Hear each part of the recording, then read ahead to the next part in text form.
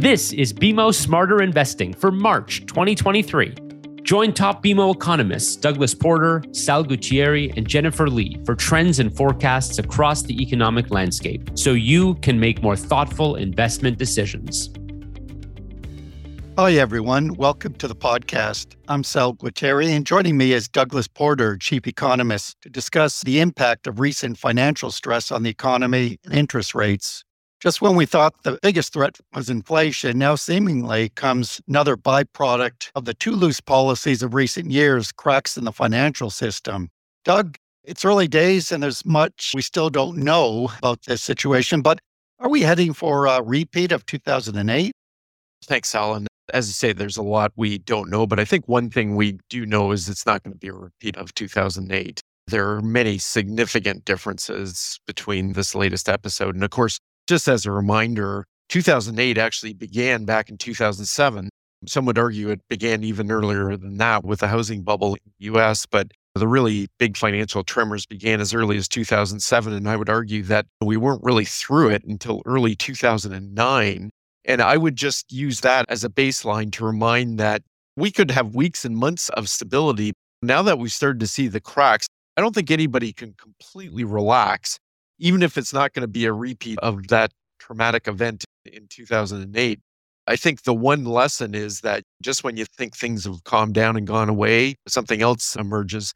I guess the good news this time is the banking sector as a whole, whether we're talking Canada, US, or globally, is in much, much stronger shape overall this time, much better capitalized. We don't have these mysterious lurking losses that we can't wrap our hands around, such as we had in some of the mortgage loans back in 2008. We don't have that this time. There's much more clarity in terms of what's going on. And policymakers have responded very forcefully and early. So I think while it's still concerning and certainly bears watching, I think it's safe to say that it's not going to rise anywhere close to the level of what we saw in 2000. Yeah, I would tend to agree that we're nowhere close to a 2008 situation. But as you mentioned, there probably is some reason to be a little concerned as well. And I think clearly a lot of lessons have been learned since that traumatic episode of 2008. At that time, policymakers basically were at the bottom of the learning curve. They had a lot of catching up to do and have made a lot of progress in the last 15 years. Much better regulation, including the stress test. Now banks are much better manage their risks. And I think the policy responses are just much faster now. We saw that exactly a week ago or so with the Fed's bank term funding program announced just within days of Silicon Valley Bank's troubles. Definitely less reason to be concerned about a repeat of 2008. But then again, there are a couple of problems today that are different than 2008 and not for the good. Inflation is certainly much higher, and that could tie the Federal Reserve's hands a little bit. And same thing for the Bank of Canada.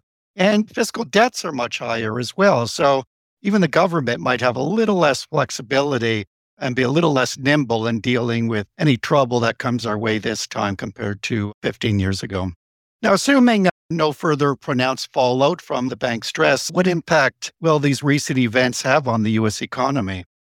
So let's take the most optimistic scenario, which is basically along those lines, that there are no other smoking guns out there and things do calm down. I think there are still some net costs to the economy as a result of this. I think it's fairly clear that at a minimum, credit will tighten somewhat in the US, I think to a much lesser degree in Canada, but I think it's pretty safe to say that credit will tighten. And I think that's especially among some of the smaller banks, and where that will largely show up is for small businesses and for commercial real estate. Now, as a bit of an offset, let's face it, the one big market adjustment as a result of this stress has been a very significant decline in short to medium to longer term interest rates. And so bond yields have come down a lot with a reassessment in terms of what the central banks will do in terms of overall tightening. And that will somewhat offset the credit tightening we're likely to see. But net, I think this does point to somewhat milder growth in North America and US in particular. It's curious that we really haven't changed our forecast as a result of this episode, because arguably we came into it with a somewhat overly pessimistic picture. We've been saying for 6 months that we thought the North American economy would go through a mild downturn this year. That was looking a bit offside, a bit pessimistic through the first couple months of the year, as the North American economy really started this year on a stronger footing than I think many of us expected. But if anything, what we've seen is this coming credit tightening has probably raised the conviction on our call that we are at least likely to go through a mild downturn in North America over the next 6 months. Yeah, just to add to those comments, the three main channels of impact will be through credit, confidence, and conditions. And most likely, it's tighter credit conditions that will be the main channel of impact on the economy. Now, credit standards were already tightening before these events. This will only aggravate that trend. It's encouraging, though, that in the latest weekly data, they did not show a pullback in overall bank lending, even from smaller banks. Now, still early days, but that's something to keep an eye on. And I think going forward, we'll have to keep a close eye on the impact on business confidence and whether it translates into less hiring, because that's been a key source of resilience, especially the U.S. economy. And notice the Federal Reserve did not change its economic forecast all that much, at least for this year. They're not anticipating much of an impact. It did shave down its growth forecast for next year by 0.4 of percentage points, a little more significant. I assume most of that is simply reflecting the fallout from this bank stress. So there clearly will be some longer term effects. As you mentioned, though, we have not changed yet our forecast for the U.S. economy. I guess a good placeholder is to assume that the stress will merely offset the recent resilience in the economy, thus really just avoiding the need to upgrade our forecast as we were tempted to do before recent events. Now, Canada's less fragmented and highly regulated banking system does suggest more limited effects here. The old saying, when the U.S. sneezes, the world catches a cold. How will Canada's economy likely be impacted? So as much as I said this isn't 2008, I'm going to take us back to 2008. It's interesting at that time, I think, during the very severe stress we went through at that period, many pointed to the fact that Canada had the strongest, most resilient banking system in the world. And I think that was absolutely correct. And yet, our economy was not spared at all during the downturn. Arguably, in the 4 quarters after Lehman Brothers collapsed in September of 2008, Canada went through the ringer every bit as much as the U.S. did through different channels, even though our banking system was still very healthy. And I think that serves as a little bit of a reminder that even if we do have a very healthy financial system, which we do, the Canadian economy is not an island. We're hurt by, whether it's through the financial market channel, through the commodity price channel, or through the export channel. And so if the U.S. economy really does weaken, it will tend to undercut the Canadian economy. I think this hit might be a little bit lighter for Canada. We haven't seen a significant change in commodity prices, such as what happened in 2008. Also, the auto sector went through a near-death experience in 2008, and that did hit Canada harder than the U.S. In contrast, the auto sector is actually still coming back to health this time. And as an aside, even though we've been talking about a recession in North America this year, this is going to be a very odd recession because it's probably one that's going to see auto sales actually rise this year because the producers are still catching up for the production issues of the last couple of years. If I had to wrap it all up, I'd say we can't be complacent here at all. If the U.S. does go through a downturn, I suspect Canada would as well. But I do think there's a good case to be made that Canada will remain relatively resilient. Just as a little aside, we recently got the federal budget from Ottawa. And it's interesting that in the budget, they were assuming only 0.3% growth this year for Canada, which is very conservative. We thought we were being cautious, calling for just 0.7% growth in Canada. The Bank of Canada is at 1%, by the way. This year's budget was basically prepared for pretty tough times for the economy. Yeah, I would tend to agree. Canada clearly won't be unaffected by these events, but our strong banking system could insulate us from the worst of the global financial stress. At the same time, might end up benefiting from lower longer-term interest rates that we're already seeing now.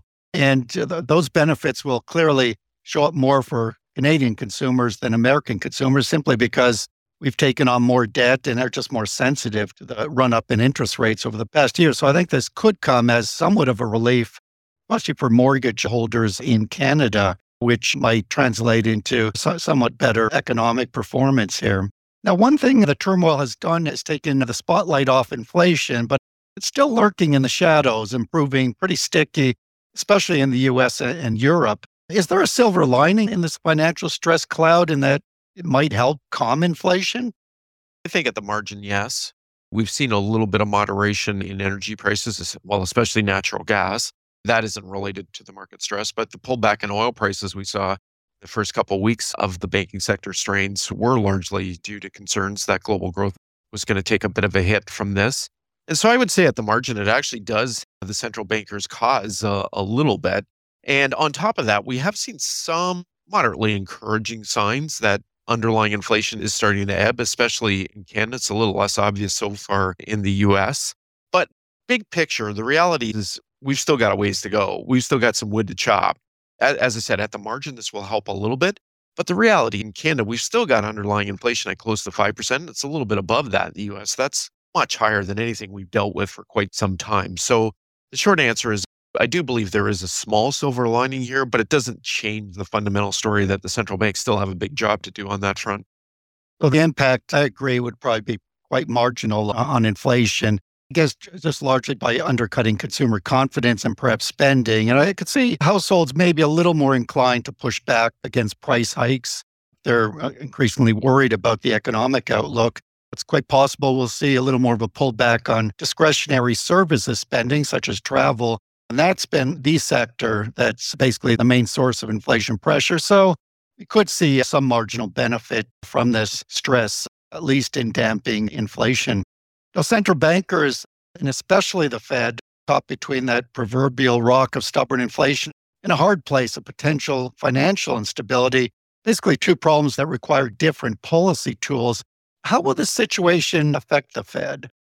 Yeah, and of course, the initial market reaction to the turmoil was to immediately go back to the old playbook and start looking for rate cuts, not just by the Fed, but even the Bank of Canada and possibly others. And in the early days, of course, a number of central banks had rate decisions almost immediately and in the heart of some of the worst initial phase of the turmoil. And most of them just made an icy vein decision to keep plowing ahead with rate hikes almost exactly in line with what we would have expected in the weeks before the banking clouds rolled in. And I think this just shows, first of all, to your point, that they're really caught in a tough situation where they've got both financial stress on the one side and still very high underlying inflation on the other side. And clearly, policymakers have tried to separate that into two buckets. One, the interest rate hikes are going to continue to be their tool to fight inflation, and then they're going to use all kinds of other tools to try to relieve the financial stress. We'll see if they can keep doing that. If the turmoil does remain at bay now and dies down, then I think central banks can somewhat relax and basically forge ahead with further interest rate hikes. I would assert that the European Central Bank, for instance, still has to do a lot more. I don't think they're anywhere close to being done, unlike some other central banks. But effectively, I think that is the game plan. If the squall picks up again, then we're going to have to see how brave some of these central banks are. I think there is the possibility, the markets are still debating hikes again in May, as they've indicated they might.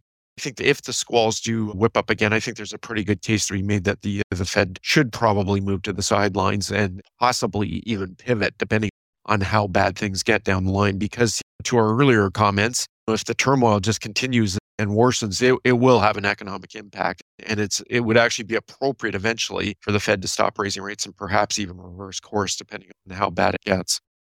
I agree. We'll really need to bring its A game to communications as it juggles these three mandates: price stability, maximum employment, and now financial stability. I can see it talking tough on inflation while pledging basically to quickly reverse course if the financial system needs that support, and its tone basically waxing and waning as the data and events unfold. It's kind of interesting. St. Louis Regional President Bullard, he's led the charge on raising interest rates in the past year, and he had some interesting comments, still alluding to further rate increases to come. Now, he said it's very important to use those macro-prudential tools to deal with the financial system stress. But he also said the Fed has to keep a close eye on inflation, basically indicating his preference to at least move on rates again in May. But clearly, the Fed is less likely now to hike another 100 basis points and take rates up close to 6% as the market was pondering before recent events. Not only would that risk a hard economic landing, it would clearly put more stress on the financial system. So it does have to act much more nimbly now. The Bank of Canada, the first major central bank to pause in raising rates, will it now be forced to reverse gears and cut rates this year? Certainly would come as a relief for mortgage holders in Canada. Yeah, and the bank's in an interesting spot. And first of all, it's important to point out in a way they got lucky because the timing of their most recent rate decision actually preceded, just by a matter of days, the financial market storm. So they were able to make their decision based on the economic fundamentals alone. And to your point, they were the first major central bank to basically hit the pause button. And we think they are likely to remain on hold through the rest of this year. And we've been saying that for a while, that we think that they go up to 4.5% and then hold for a long period of time. I think there is a much greater chance that they could be trimming interest rates by the end of the year. At one point, the market had built in big cuts in the second half of the year. I thought that was premature.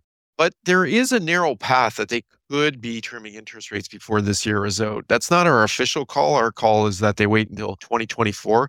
But I have to say, I've been impressed, especially by the Canadian numbers, how inflation has undershot our estimate the last couple months. And there are some signs of moderation there. Wages have not perked up to the extent that I thought they would. We're definitely getting relief on the energy side.